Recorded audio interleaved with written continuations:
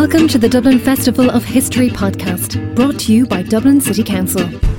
In this episode from the 2019 festival, journalist Caoilinn Hogan talks about her book Republic of Shame, Stories from Ireland's Institutions for Fallen Women, with Terry Harrison and Peter Mulrine. The moderator is Dr. Sarah Ann Buckley, and the episode was recorded at Printworks, Dublin Castle on 18th of October 2019.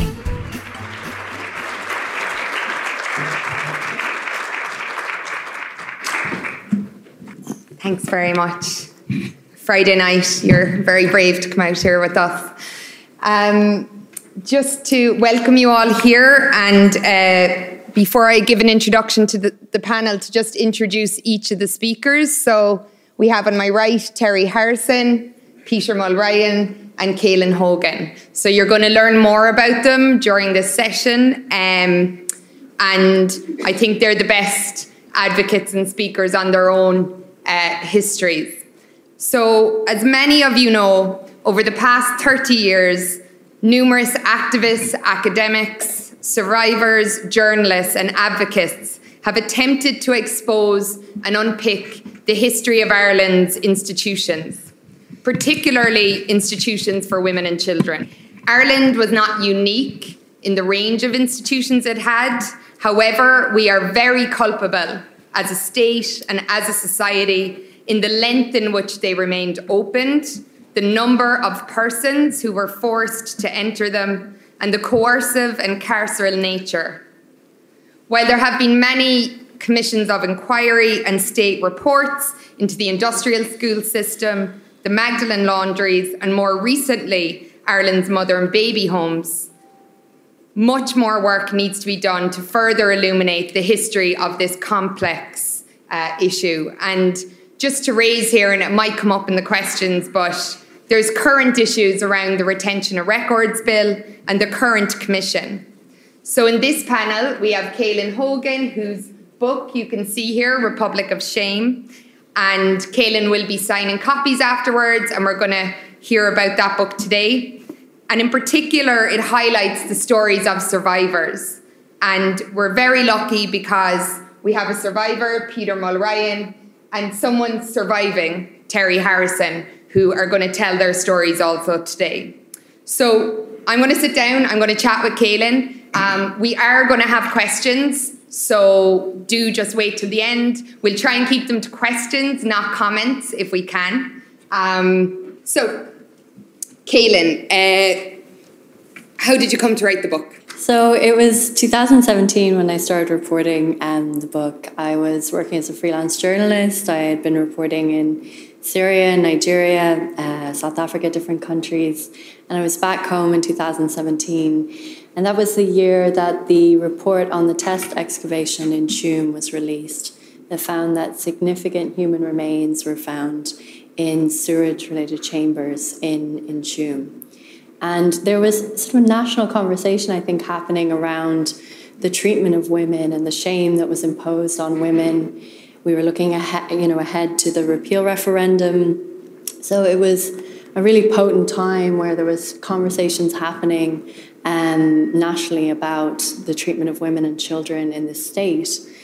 And I think, realized how little I knew about the institutions. I was born in 1988. My parents weren't married. And there was still a stigma then. And I, of course, knew of the existence of the Magdalen laundries and other institutions, but I had never spoken with anyone who had first-hand experience, who had actually been behind the walls. And so I began to speak with people. And as soon as I did that, I think I realized how recent this was, that people were still faced with the ongoing impact. They were still searching for answers. People still don't have access to their own birth information, their own identity. I found out that friends of mine had mothers who were born in these institutions, who'd been adopted through the religious run agencies. And also I went to a house viewing one time, and the woman whose room it was had been born in Bessborough the same year as me in 1988, and that institution stayed open until 1998. So this is not the past. This was something very much within living memory and still affecting people. And I was shocked at the fact that people were still fighting for answers and still fighting for basic information. And thanks, Caelan. And like from reading the book, and we're going to have the stories from survivors and surviving, but you also, you talked to a number of members of the religious orders. Do you want to talk a bit about that? Or? Yeah, I think it was important. There's been a silence, I think, on the part of the religious orders and many within the church. And so I wanted to ask, people who had actually worked in these institutions and ran the institutions. And I think there was a feeling that the religious sisters and nuns were either too old or they had passed away, and there was no sort of living memory of this. But I actually met a woman who was a midwife in St. Patrick's on the Navan Road, which was the largest institution for women and children in this country. And so she told me her memory was very good. She remembered women coming with 2 corsets around their stomach to hide their pregnancy. She remembered one woman who came and had brought maps with her to pretend that she was in Norway. And she would write home to her family pretending she was on a trip in Norway. And actually she was in an institution run by nuns. So that was very important to recognize that there's still people alive today that have answers within these religious orders. I approached the Sisters of the Sacred Hearts that ran 3 institutions in this country, and they actually originally gave me a list of names for 5 sisters who worked in those institutions who are still alive. And I was, very eager to meet with them and speak with them and ask them about the deaths in these institutions and the practices. But as soon as it got to a stage, it was shut down. There was a lawyer involved, and I was told that it wouldn't be possible.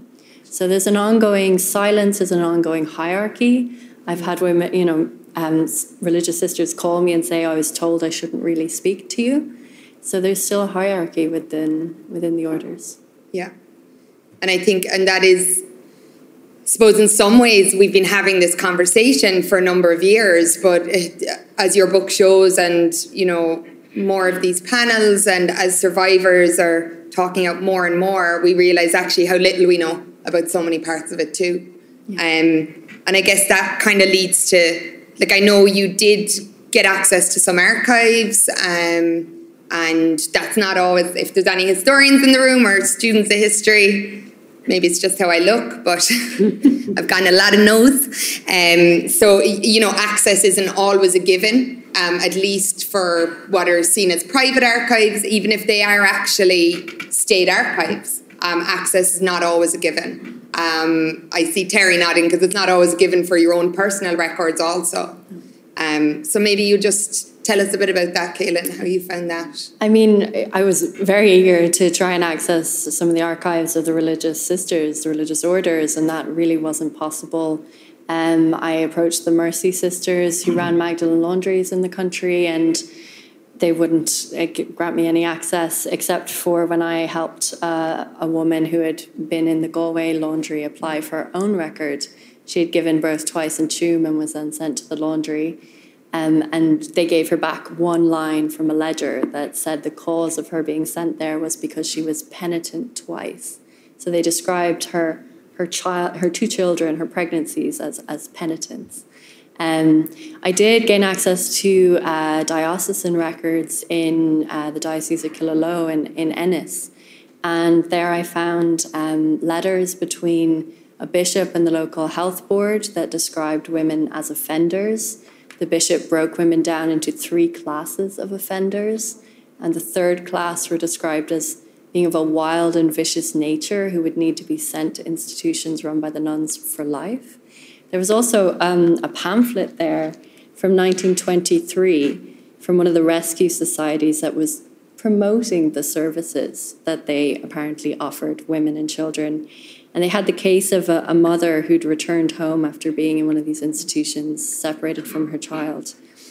And she wrote, this is apparently her words, that she said, "I try to bear the separation as part of my punishment for the cruel wrong of bringing him into the world, but the one pure love of my life is stronger than I, and my heart cries out for my boy day and night. This was in 1923, and this was being used to promote these services. So there's no question that the nuns didn't understand the pain that mothers were going through. And so that was very striking for me. Yeah, and I think, as you say, and you highlight in the book, a lot of these institutions are before the Irish Free State, you know, and we'll talk about the Tuam Institution. Many of them are prior to independence, but obviously when independence comes, they're ramped up, and particularly there's Protestant, obviously, institutions that are very relevant, but with the 90% Catholic population, we're mostly talking here about the Catholic institutions. Now, you've many stories in the book, and I'm reluctant to pick out one, but you have written a lot about how we now are realising how many deaths occurred, the high infant mortality rates. Do you want to talk a bit about Anne O'Gorman's story, or...? I think, most people, I think, at this stage are hopefully aware of what happened in Tuam, and people like Peter have been speaking out about it and ensuring that it's that there's an awareness. But it wasn't just Tuam. There were deaths in many of the institutions, and thousands of children died in these institutions. So I spoke with a woman called Anne O'Gorman, who was sent to Bessborough as a young woman and gave birth there to her daughter Evelyn. And she died just very shortly after being born. And Anne was never told where her daughter was buried. She is still searching for where her daughter is buried. The Sisters of the Sacred Hearts have not given any information. The burials report that came out recently from the Commission of Investigation described the nun's affidavit as misleading and speculative. 900 children died in Bessborough. The Commission was only able to find the locations of 64 burials.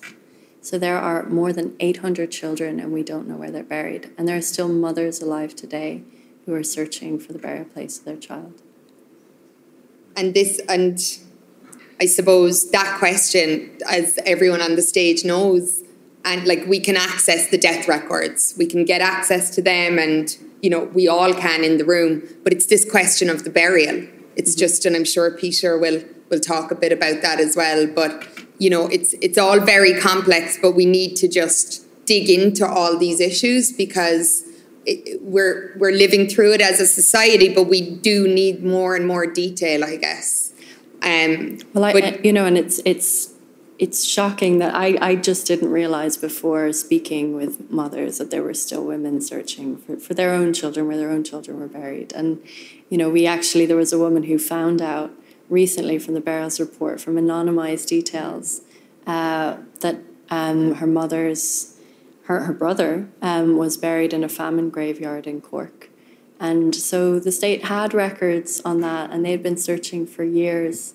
And Anne O'Gorman has a grave plot ready, with a headstone with her daughter's name, but it's empty. And that's her only wish, that when she dies, she'll go into the same grave as her daughter.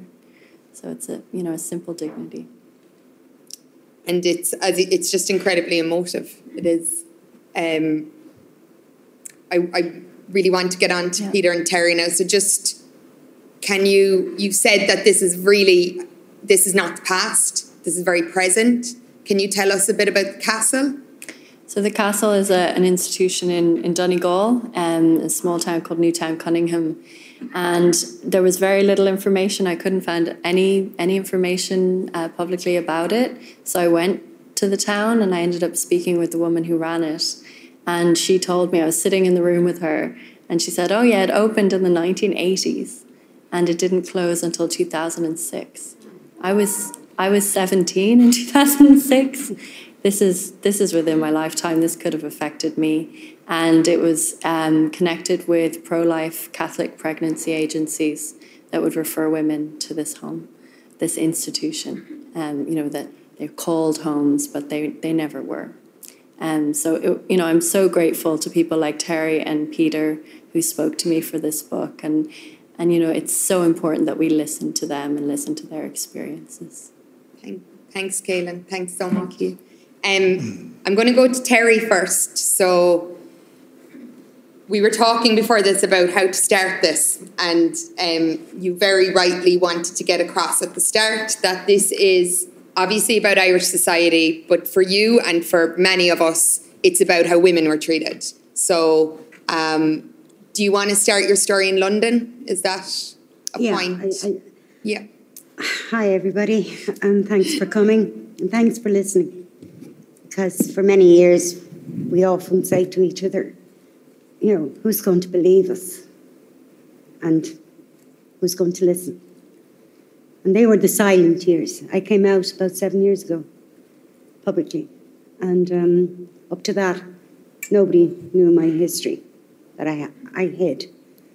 And please, I can assure you, there's very few women that I have encountered in the 30 years I'm doing this work in hiding, running support groups for women like myself, trying to learn and help and support each other.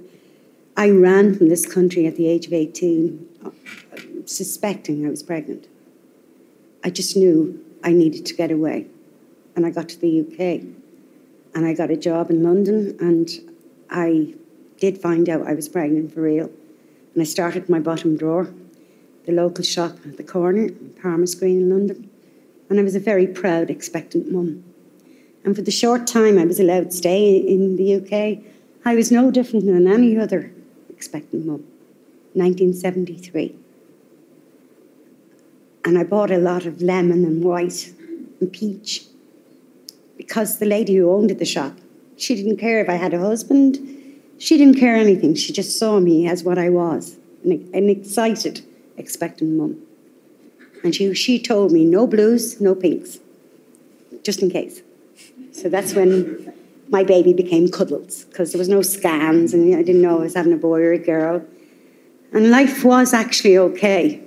And the English system, Dr. Seville, you had to register with a doctor back then, and still do in the English system. So I was afraid to ask him to do the pregnancy test because he was a nice man and I was afraid he'd look down on me. But anyway, let's get to the crux of the story is, Caleb just happened upon it there a moment ago. The Catholic Crusade and Rescue Society have a unit in London called St. Anne's, a subsidiary in Cork in Paul Street, St. Anne's, all part and parcel of the same team of people. And they had scouts out and stuff, you know, and I was happened upon. They took me to Heathrow Airport, and he was allowed to go through the customs because he wore the greatest uniform of all, a black dress and a white collar. And even the Heathrow policeman, even if I'd kicked, screamed, which I tried, it wouldn't have made any difference. He could have said to them, this girl is from Ireland, she's a lunatic, and we're bringing her back. It wouldn't have made any difference. I wouldn't have won. So the first time in my life, I went over by a boat and I was being shoved onto a plane. And to this day, when I fly, I have panic attacks because it wasn't very pleasant. I didn't know how the plane was going to stay up in the air. And I arrived in a place called Cork, where clergy were waiting for me. And I was driven to a place called Besborough. And the door locked behind me. And for a while in Besborough, I was pretty ill. I didn't know what was wrong with me. None of us did. We were girls. We weren't women. I mean, I think the eldest girl that year was about 20. 13 to 20. And I escaped from Besborough on the grounds that I just knew I was going to die if I stayed there. And Besborough has the grounds of, and all those babies missing. And what nobody's talking about either is all the girls that went missing. Like 17-year-old Mary X. 3 days her baby was alive in the nursery, locked. Our babies were already locked away from us. And she just fell on the ground. She had a clot and she died on the spot. And I'm not even sure if anybody came to claim her or anybody even knew she was there. But what I'm trying to say to you is I managed to get out, but they caught me and brought me to Pat's in Navan Road, where my son, my beautiful baby boy, was born. And again, they locked the nurseries. We were only allowed to see them at feeding time. And then one horrible Saturday, somebody told me there was a nun from Cork in the nursery. And the minute I heard that, I ran up, but they wouldn't let me in the door. And then eventually I talked the nun into letting me go in to see was my baby okay. And reluctantly, she did let me in. But his cot was empty. and all his yellow that I put on him that morning, which was just left in the empty car. She stripped him naked. A stranger, a woman called Sister Paul. And she brought him back to the hellhole that I escaped. And to this day, I can't get records of, was my child experimented on? Was he part of the vaccine trials? Anything. And I did try and go. I went back to England. I was given a ticket for the boat. We were always told to go to England because we were whores, we were filthy. And no decent man would ever want us. Best to go to be a domestic or something in England. But what they were really trying to do was get us out of the country so that we wouldn't be using our national PPS number. And they were still claiming for us on the books. It was all a money racket. The kind donations that all those wonderful people gave for the beautiful babies they received wasn't called buying a baby. But those donations was what they counted on. And that's what happened in this country. It was a gender injustice. We were vulnerable young girls. We needed our families. We needed our community. And above all, we needed our government. But they were paying to have us locked up. I was down as my first offence. Imagine my beautiful baby boy, Niall John Kiernan, being called an offence, or the act of an offence. He was very much loved and wanted. To this day, he still is, but unfortunately, things happen and he's just wherever he is, in a place where he doesn't want to access his records. He doesn't know me. And that's what happens when a forced adoption occurs. No reasoning, no choices, no nothing. I never signed a single paper in my life, but it was rubber stamped. She'd go to the judge with maybe 50 babies, and they just rubber stamped them. We weren't even allowed to register our own children. And from the moment he left my body, he became their property. We weren't mothers. And that's why you must understand how hard it is for me to listen to mother and baby homes. Yeah. And they weren't homes. We weren't mothers. That point, and we talked about this, and Peter, we've talked about it, but Terry, we specifically talked about, and, you know, I'm a historian, and we often take the terminology of the time. So Tuam was technically a children's home, mother and baby homes, but ye both have rightly said a number of times that this question around labels, around language, around gender and discourse we need to start being careful about how we use this terminology. So do you want to talk about that, Terry, and then Peter? Or Peter, do you want to come in first on that? Do you want an answer now, or do I go straight in? Why don't we let Terry finish up? Do that, yeah. And then you're a gentleman. Okay, finish that. My journey in my search for my son, to find out first and foremost if he was alive or had he been sold to America, because so many babies were. To be honest with you, it was a long journey for me in silence. And then I happened upon one woman through Bernardo's, and we linked up together and we began a group. And that's how we used to meet as arts and crafts, book reviews, you name it, in hiding. Prostitutes in Baggot Street gave us a kitchen once. We used to meet in there as well. They were very kind to us. But you've got to remember, in 73, right up to what Caleb was talking about, and yourself too, we mentioned this, the stigma attached to a girl like me to have a baby without the license of a marriage. But in this case, I think they called it a sacrament of marriage, because there's no law in Ireland that says it's a criminal act to have a child outside wedlock. No, it doesn't exist. And so therefore, I began a mission, and my search for my son led me into other areas, and that's what keeps me going. I've been part of so many reunions. I've been honoured, and I often go home and sob myself to sleep because it's never mine. And as the clock is ticking, My son is 46 years of age. And I know I'm on the latter end of life. And I don't know, none of us know. But the one thing they could never take out of him was my genes. That sustains me. I'm part of the Collaborative Forum, and we're working very, very hard on the terminology. Yeah. And the word birth mother is the worst thing anybody could ever say in my company, or many of the mothers in my groups. And we were mothers. And that's part of it too. And we didn't give our babies up, they were taken. Yeah. It's a huge difference. So there's lots of the language that we need to change in order for us to educate the people of this country and worldwide. Because it just didn't happen in Ireland. It happened in a lot of places where religious orders were, you know. And it's very important to us to impart as much as we can of the truth.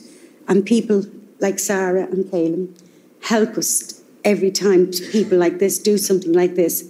They are helping us to come out with the truth of our real history. And that helps to heal us as well. And I can't say enough about what's been done and the Commission. 70 years, too late, but 70 years is a long time. I've one woman in my group, and she's 86 this year. Her son is 70. I mean, that says it all, doesn't it? She's only 70 years waiting on somebody to say, I'm sorry, it should never have happened. Thanks, Terry. We learn a lot more from you, by the way. So, Peter, as Terry mentions, the son. Yeah. Do you want to tell us your story, and especially your mother and your sister? Sure, yeah. My name is Peter Mulrine. My story is a three-pronged story. My sister, who I never knew I had, getting to meet my mother, I was denied that for so long, and my own story. It starts with 1949, the year I left the institution in June. Now at this point, I would like you just imagine the lights went out here all of a sudden, like that, okay? Where are you? Darkness. You're feeling your way around in the dark. That's what happened to me in 49. I was into this big black world. Nobody to tell me who I was, what I was, to educate me. No one had respect for us, who we were. No kindness shown anywhere. I left at home, as I said, in 49, brought to a farming community, which was not suitable for any person, or not alone a baby. In that home was an elderly woman looking after me, supposed to be my mother, I suppose. And I was boarded out there, so the treatment that was dished out to me was inhumane. Her son, who wasn't married, was in his 50s, was cruel, and very, very cruel to me. I was used as a slave in that house from early morning to dark. Education did not come into it whatsoever. Simple things I couldn't even use. There was a dictionary, an old dictionary in the house, and I was afraid to look at it. That fear was in it. The beatings I got was horrendous. When I was being beaten for what I do not know, not to this day, my foster mother would say to him, leave him alone. Someday you'll be glad to have him yet. And when I heard that, at least somebody was kind to me, you know. But she was old and frail. She wasn't there to look after me. I had to look after her. I went to school with dirty clothes, no ways of washing, no electricity in the house, so I had no chance to do any study in the evenings. But anyway, I wouldn't have time to do it because we're doing the farm work. And the torture I got would be, I don't know what it was for. He would take off my clothes and smack me with his leather belt. There was often marks of the buckles on my bum and my legs. And then when the summer come, he would use nettles on me. For what? To this day, I just don't know. Just imagine a babe being packed down my pants, nettles. I'll never, ever forget it. And I was afraid of summer's coming, and this is what I would be getting. Another time, I was only about 5, I would say. I was put into a canvas bag, and he put me up in his back, and he said he was putting me into a bog hole. The bog was only about a mile away, half away. So he walked down the road, and all of a sudden he stopped and let me out. I don't know why. But I had a good idea where I was going, because the year that I came out of that institution in Tuam, I was only 4 and a half. I was brought to the bog, introduced to the bog work. And while I was there, I walked straight into a bog hole. I went up to there, had a scream to be taken out. I was probably from the bog for the day, which I didn't mind that. But the fright that I got that time, and to think a year or so later, he would put me into a bag and say, I'm bringing you to that bog hole again. Like, you know, it was just horrendous. I don't want to keep going on. I could talk for the night about different things in my life in that area. But I want to speak about my mother, who I've been looking for so long.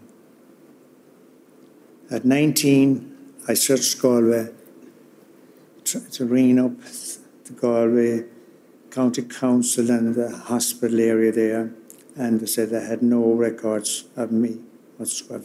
I was about 19.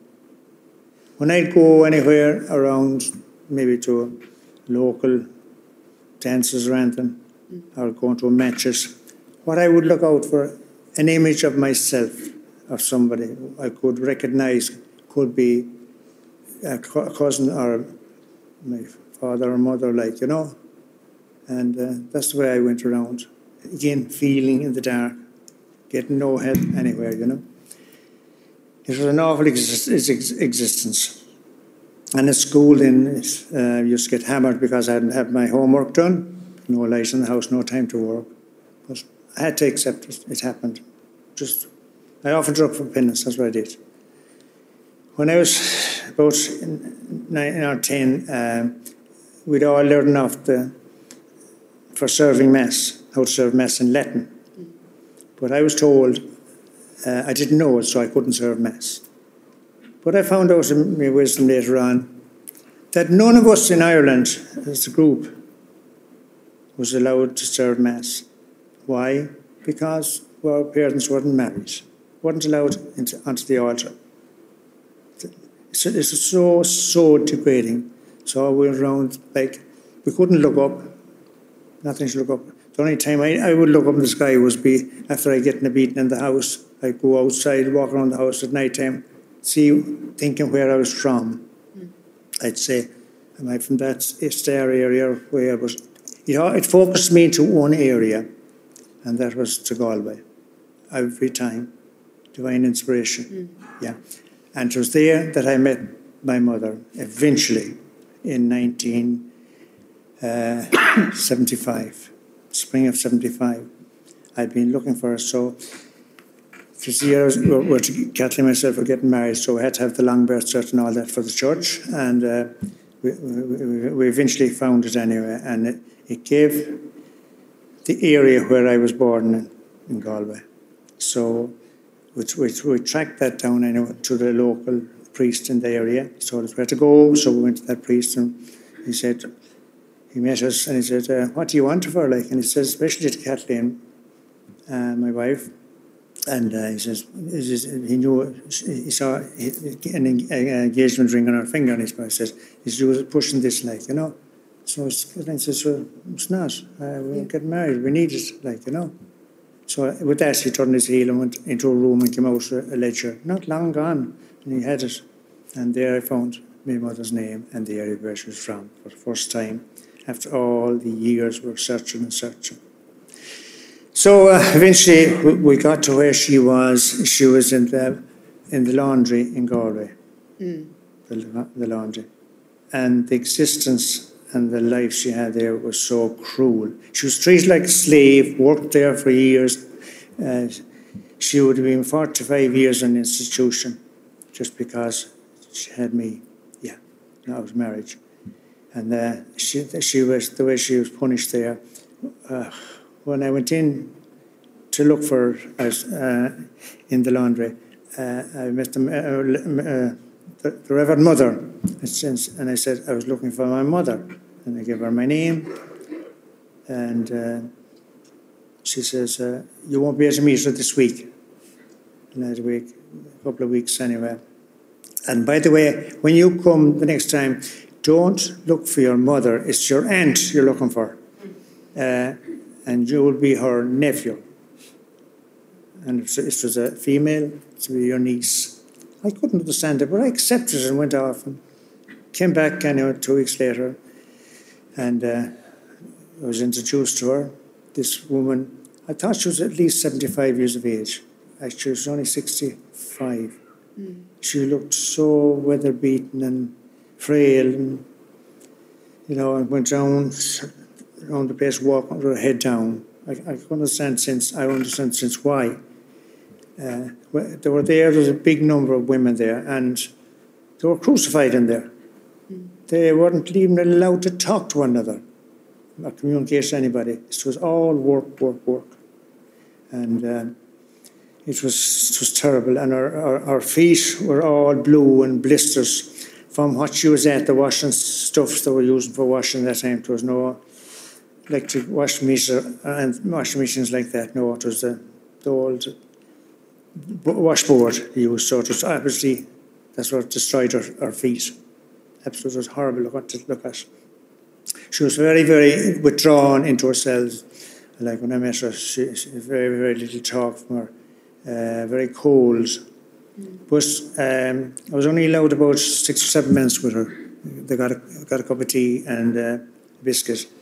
And of course, it's a small little room we're in and door left open, so we couldn't talk. What questions I would love to ask her, I couldn't, because I knew there was somebody listening. So I was only allowed a few minutes with her. And or any time I came back, all I was out to increase to 10 or 15 minutes, So then, in the summer came, I wanted to bring her out for longer. So I brought her out to the beach in Galway. And that was supposed to be nearly 12 or 13 months afterwards. Yeah. And I had our oldest daughter with us. She was only very, very small. And we're sitting down on the wall at the beach. And I just handed the baby in her lap. It was the first time I saw her smile in 12 months when she took the baby in her hand. It brought back memories to her. She lit up, absolutely lit up. And I have photographs of that. As I said, our communication skills were very poor. Like, I was afraid to ask Grantham, and she wasn't saying much either, because that's the kind of institution they're in. They weren't allowed to talk, to make friends or anything like that, It was later on then in life, in 2016, I discovered I had a sister I never knew about. A sister who was 10 years younger than me. She was born in 1954, and she only lived 9 months. She was born a healthy baby, very healthy baby, but still she died. She was dead in 9 months, and on her death record was she died of convulsions. I looked for a medical record of her, and the only thing was on it, Binary Rabbit was at our baptism and death. That's who certified it, Binary Rabbit, who worked as a slave in the place. I was expected to be a nun or somebody, or a nurse or a doctor. No, not at all. This Binary Rabbit was used in everyone's certificates. I just can't get my head around why that was done, But I don't know where she is, Sonny. I've been hearing she's possibility being in that sewage tank in Tuam. Yeah, That's what we're told. But I think she could very easily be sold off to America. If she was a healthy baby, and healthy babies, they would get money for her, like, you know. At that time, an awful lot of them was sent to America and sold to America. And they made great money on the nuns, the church. There was money in that racket, big time. It was just horrendous, you know. And I just don't know where she is. And I'm asking, looking for her death files and where she is. And I'm refused. And I've been to the High Courts for 8 sessions in the High Courts and told they get my files. And that's 3 years ago now. I still have heard nothing. You know, still waiting. Yeah. And that's for your own file? For my own file, yeah. I want to know where she is. Because I could be meeting in the street anywhere, New York, England, anywhere. You know, I'd be hoping I would come across her. It's just vanished out of the face there. No record whatsoever. I just hope she's not in that septic tank, like hundreds and hundreds more, you know. But they won't they're not bothered worrying about us at all. Like if you found a strange animal or little animal or a bird in your garden, you report it, and there'd be a big investigation. Mm-hmm. After there's a body found somewhere out in the bog or somewhere, anywhere in the country, big investigation. The whole area would be closed off. Preservation order put on us, nobody to go near the place. Yes, Tuam is wide open to the elements there. Anybody can go in and go out there. Kids' playground right beside, and they're in there playing on that site with up to 800 babies, like, you know. No respect whatsoever shown for those little angels, like, in that unconsecrated ground there. It's unreal. The Catholic Ireland, how are you? And they preach from the altar then how we should live, how we should treat others. And the way they did it, like, you know, the state and the church. Why they did it, we'll never, ever know. I won't, I think, anyway. Thanks, yeah. Peter. Thanks, Peter and Terry.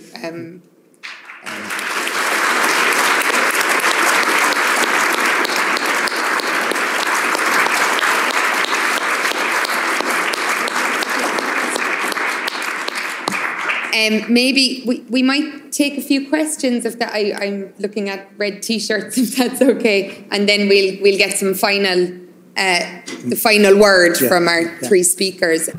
So if we'll try and keep it to questions if we can. That's the only thing I'll ask, because I'm sure we all there's so many personal stories, but we'll just take a question here. Thank you very much for your most heart-rending story. I really feel the only question, I hope you don't mind me asking a question, because, I mean, it's so heartrending, that's where we all are at. However, I'd love to know, have any of you, all of you there, any views, because we never hear any mention of the grandparents, of the parents of your mothers or fathers and so on, and fathers for that matter as well, but we never hear any mention of... maybe it's Peter, isn't that right? In your case, maybe you didn't know your grandmother by the sounds of it, or know of her. But I'm just wondering, why did the parents send them away, or let them be sent away, or not insist? None of them, or very few of them, is from the stories we hear, figure in the stories. The parents of the mother. Can I just say to you? Yeah, the families. Do you want to take that? Can I just go back on what you just said? If you bear in mind, I had left my family home in Dublin. I had taken a boat to the UK, and I was working in Palmer's Green in London. I was not even in Ireland. My parents didn't know where I was being sent to. The Catholic Crusade and Rescue Society took girls out of England, Wales, Scotland, anywhere they could find them. And they imprisoned us in these institutions. So when my mother was informed of where I was, she was the only one in my family that knew where I was. But there was girls in with me. Nobody in their family knew where they were. Nobody. So it wasn't the parents as such. In many cases, yes, some mothers or fathers would bring their daughters to these places, because you have to bear in mind, as Peter said, it was Catholic Ireland. What were these clergy people? Only Christians, good Christian people. So the people who brought their daughters to them believed them, trusted them, so that our government actually paid them to take care of girls like me. No care was given to us. We were enslaved. I worked 12 hours a day, and so did many girls. And if you didn't buy your way out, you had to serve 3 years, even though the state was paying them for our care. So do you see where I'm coming from? It wasn't just the parents or the immediate family. I'm sure, yeah.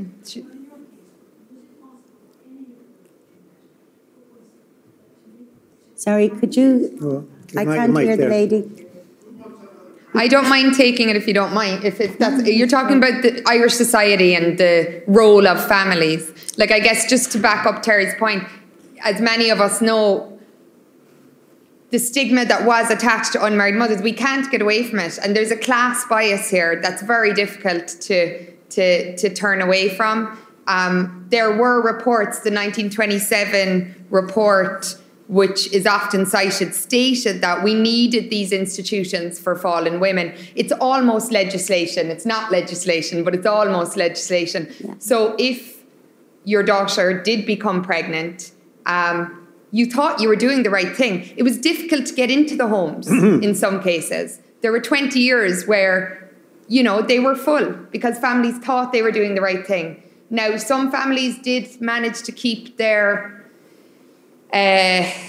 grandchildren within the family. They may have lied and said that a granddaughter was a daughter. It's harder for us to get at that history, but I think the culture that Terry's talking about, like, I was born in 1984 and my mother wasn't married. There was a big jump, even from 73 to 84, in culturally being unmarried. And I think, well, I totally understand that as a society we should acknowledge there is a blame there. I think tackling what were, in many cases, working class families is maybe not, I don't know how beneficial it is, but that's I don't know, Peter, if you want to finish off on that, or Caelan. Yeah. I get asked that question a lot, and it always surprises me because there are so many stories in this book where they talk about the shame that was sort of imposed on families and the reasons why parents felt that, the parents that maybe did know and did through a priest or through a social worker, knowingly, they knew that their daughters were in the institutions, but it was shame and fear that were put on the families.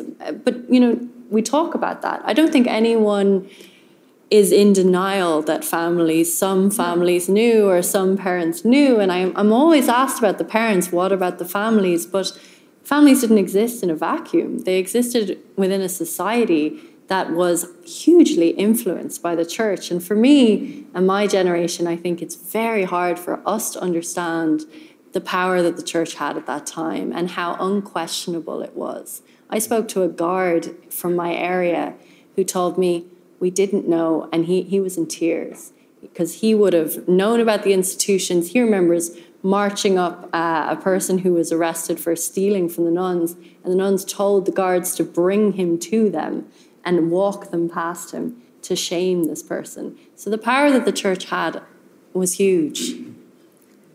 I can't. Or Peter, do you want to look for the next? We have lots of proof to answer your question. The father's name will be written down, and I have proof of that. And with black ink marked out. So they were told not to put in the father's name. It was a money game job again. If the father's name was on it, now there was two people to claim if they had property. And this prevented, if they wouldn't be able to get their money of the state, of the father, if it was on it, being father of the child, or as if the child inherited anything, the state couldn't collect it. But if the father's name was out of it, they could. And that was done. Several cases, we have proof of it, all over the country, happening.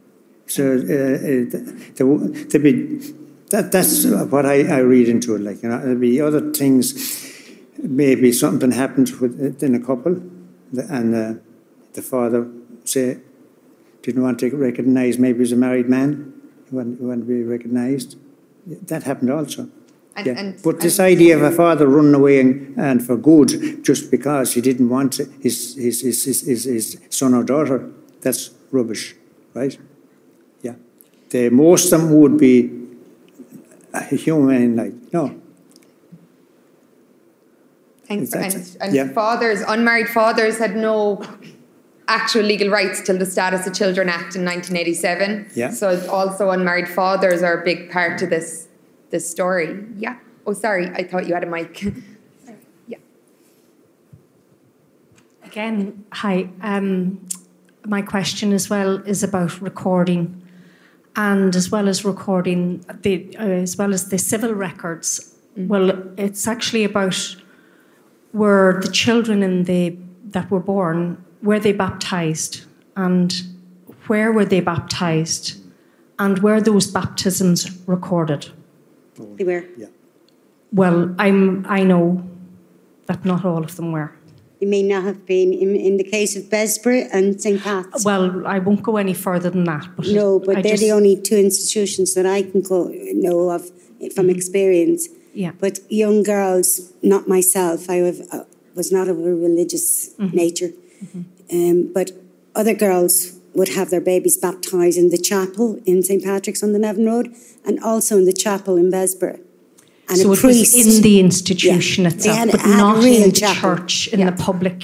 No. Not a public church, but a church. Yeah. Where the priest would say mass every morning for the nuns and the girls. And that's where those children were baptised. And those children that baptism would be recorded in there. So there are some records, but I know that some children were baptised and not recorded. Yeah. And it's linked, I think, to the parental nature of the situation, you know. Yeah, like the only records we'd have are birth and death records. You're right, like baptismal would not be a definite. You would not have a full run the way you would because the access, it was not the civil record, as you said at the start. So it's religious. Yeah. Oh, it's so important, but as a researcher, you may not always find the baptismal record, but you will find the birth and the death record usually, I guess. Yeah, do you want to... I think that woman in the black t-shirt actually had her hand up for ages, so I'm just... Sorry, just in regards to what you said to Besborough, it's very similar to the Hyde Park case in 1993. Do you find where there were so many cases of the death certificate not actually being issued by the nuns? Do you find that when you're looking at these research records, do you find that these gaps in there, is there kind of a blatant disregard for actually putting in the records, or do you think there's more of a administrative error problem there? There is a case... Sorry, Terry, go ahead. There is a case whereupon you have to remember, going back again to, the era of the last 70 years, we weren't seen as important. We were dehumanised the minute we got in. My house name was Tracy 1785. And from the moment you got in, you became non-human. So therefore, their records were usually scribbled on bits of paper. If a nun saw fit to record something. And when it came to medical care, if you needed emergency medical care, yes, you would get a real record on that. But they never dreamt for a second that we would ever be in this position, that we would be speaking aloud. Okay. Because remember, we've lived as offenders, criminals, nobodies. The lights were out. The lights were out for us. And many women are searching for those death certificates for their children. I know that Anne only got the death certificate last year. I remember her calling me when she received it through a social worker. And it was just so important to her to have proof that her baby had actually died because she never saw her child's body. And there are many women who have not been able to find death certs, and there's a real issue with babies who are stillborn because for a very long time stillbirths were not recorded. There was no necessity to actually record or certify or register stillborn babies. So when we're talking about the number of deaths, that could be so much higher because it might not actually be including stillborn children. Just the woman here and then, yeah. I just wanted to ask, you mentioned about the Rescue Society in the UK. Catholic Crusade and Rescue Society. And why would it that babies who were born in the UK, say in the 30s and 40s, were brought back to Ireland for adoption when there was no legal adoption here until 1952, and you were fostered out. The rescue societies, one of their main goals was to prevent proselytization and prevent children of Catholic mothers being given to Protestant families. As I understood it, that was one of the main there motivations. is a big... I'm jumping in now as a historian. I actually have a PhD student who's just finishing up, who I will now say, Lorraine Grimes, who's looked at Irish women in the British mother and baby homes, so in Scotland and England. Because, as Terry, as we pointed out at the start, there's many countries, as I mentioned at the start, that have these institutions. So she has looked at the Irish women there. Often Irish women went there because you did not have to do 2 years. You would do 6 months. You could give a different name. And you could have all the process could happen over there. So there is another side of the story that we are just learning about when it actually comes to the history of Irish women in the UK institutions. But the society that Terry's talking about, we're also very active. We have the records between the Church of England, between also the bishops in Ireland. We have that conversation they're having about the Irish women. So many of them are, and we have, Liverpool, you can imagine the ports where it's happening, and they are trying to bring them back. They are actively, but there is a power struggle going on there. But it's another part of this history. It's incredibly complicated history that we need more research, not less. And just finally, you said about Liverpool and using different names. So does that mean that somebody who gets a birth certificate from Liverpool with a birth mother registered, it may not be the correct name? Of course.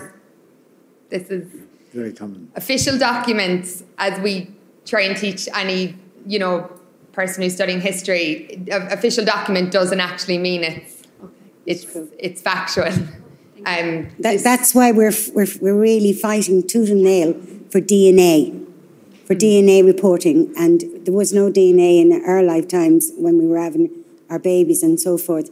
But I do know one man who spent 38 years following the instructions of Mother Certo for his mother, and it turned out she wasn't his mother at all. It's just, that's what happens. But DNA can prevent that hardship, and that hurtfulness. And we're fighting tooth and nail for the government to help us with that. So we're going to take our last question, and then I'll come to you for the final comments.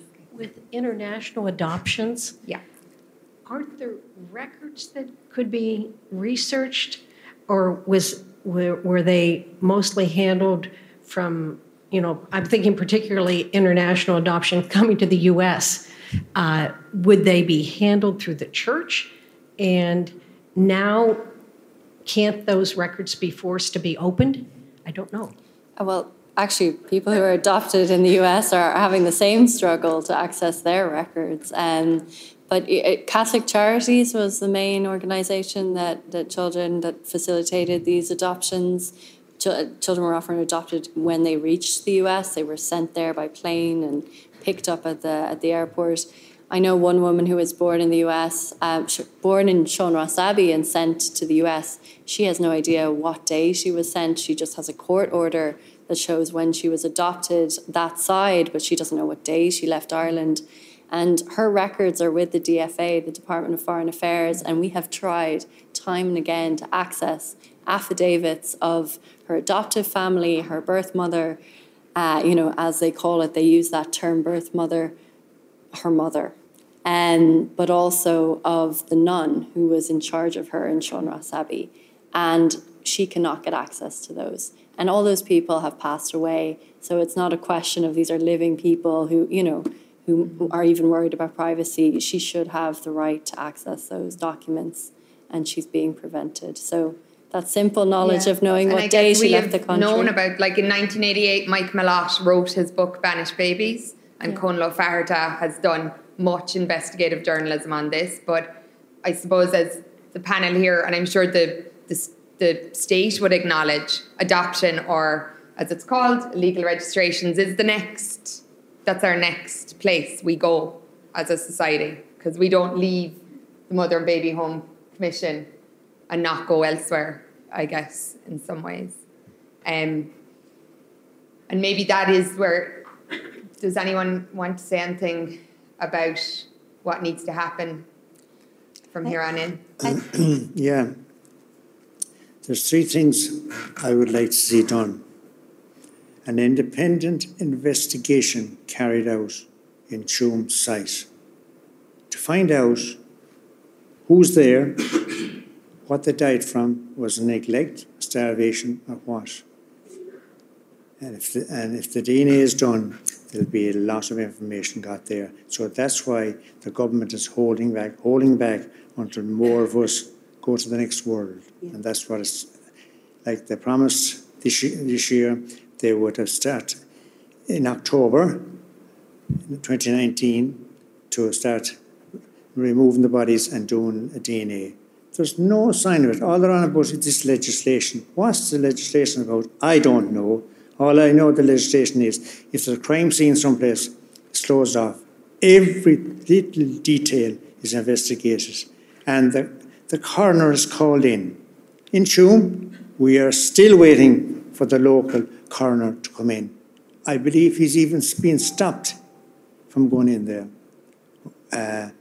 Because it would be the natural thing if there's a crime scene, bodies thrown around like there in Tuam, it should be completely sealed off until find out who did this and identify each body, each bone there, and to find out who they are. Yeah. Thanks, Peter. I'm going to take one from Terry and then Caelan, and then And just to follow on from what Peter's talking about, going forward, like Vespers was sold a week ago. All of the institutions across this country, Dunboyne, Temple Hill, St. Patrick's, I could go on and on all night. The amount of money they've made from the sales of these estates. But in Besper, there's a lot of children missing. And my biggest fear is that the diggers are going to go in and it's all going to be covered up and forgotten about. And it's wrong. Can we not just accept and acknowledge that it is part of our history? It is our history. And this is not about blame. I'm long past blame. I'm just about acknowledging so that our children, including my son, will have the right to walk in as a citizen of this country and get his own birth certificate, should he wish to do so. Or anybody. I mean, it has to change. And the generation after generation, it's going to have a ripple effect. It's going to carry on and on and on till we accept what happened and move on and heal. And that's, I hope, comes next. And Caelan, I'll give you the last. Okay. I think, there are 2 bills that have been debated recently, and this is legislation. These are bills that will be passed in our name. This is our responsibility to be aware of what is happening in our own time and in our own name. One is the adoption bill, which was recently stalled because there was huge backlash, because it's still not giving people who are adopted through these institutions, people adopted in this country, the unquestionable right, the statutory right to their own birth information, to their birth certificate, to their own records and their own identity. I know a woman, the woman I mentioned, born in 1988 in Bessborough, she's only started to trace her mother, and she's looking at a 3-year waiting list for that. So there are people only beginning to search, and they need the right to their own identity. The second is the Retention of Records Bill, which is due to, I believe, come before government soon in November, and that is to seal the records of the Ryan Commission of Inquiry into Child Abuse. And there's a real concern about the sealing of records, the redaction of records, closing down access to these important archives and documents, that people need access to their own documents, but it's also important that researchers and historians can have access. So these are 2 things that are coming up very soon that please be aware of and contact your TTs about when it comes up. There is changes we can make and things we need to be aware of, and it's important we listen to people like Peter and Terry, and so important that their voices are heard. Even if it comes up around the time of Brexit. You thought you'd get one talk without a mention of Brexit, but no, you got to have some Brexit. Just to thank our speakers, Caelan will be outside signing books, and Peter and Terry will also be around to chat to people. So thank you for coming out on a Friday night. Thank you very much. To hear these stories, and thanks for our speakers. Thank you for listening to this podcast from the Dublin Festival of History, brought to you by Dublin City Council. You can find out more about the festival on dublinfestivalofhistory.ie and by following us on Twitter, where we're at HistFest.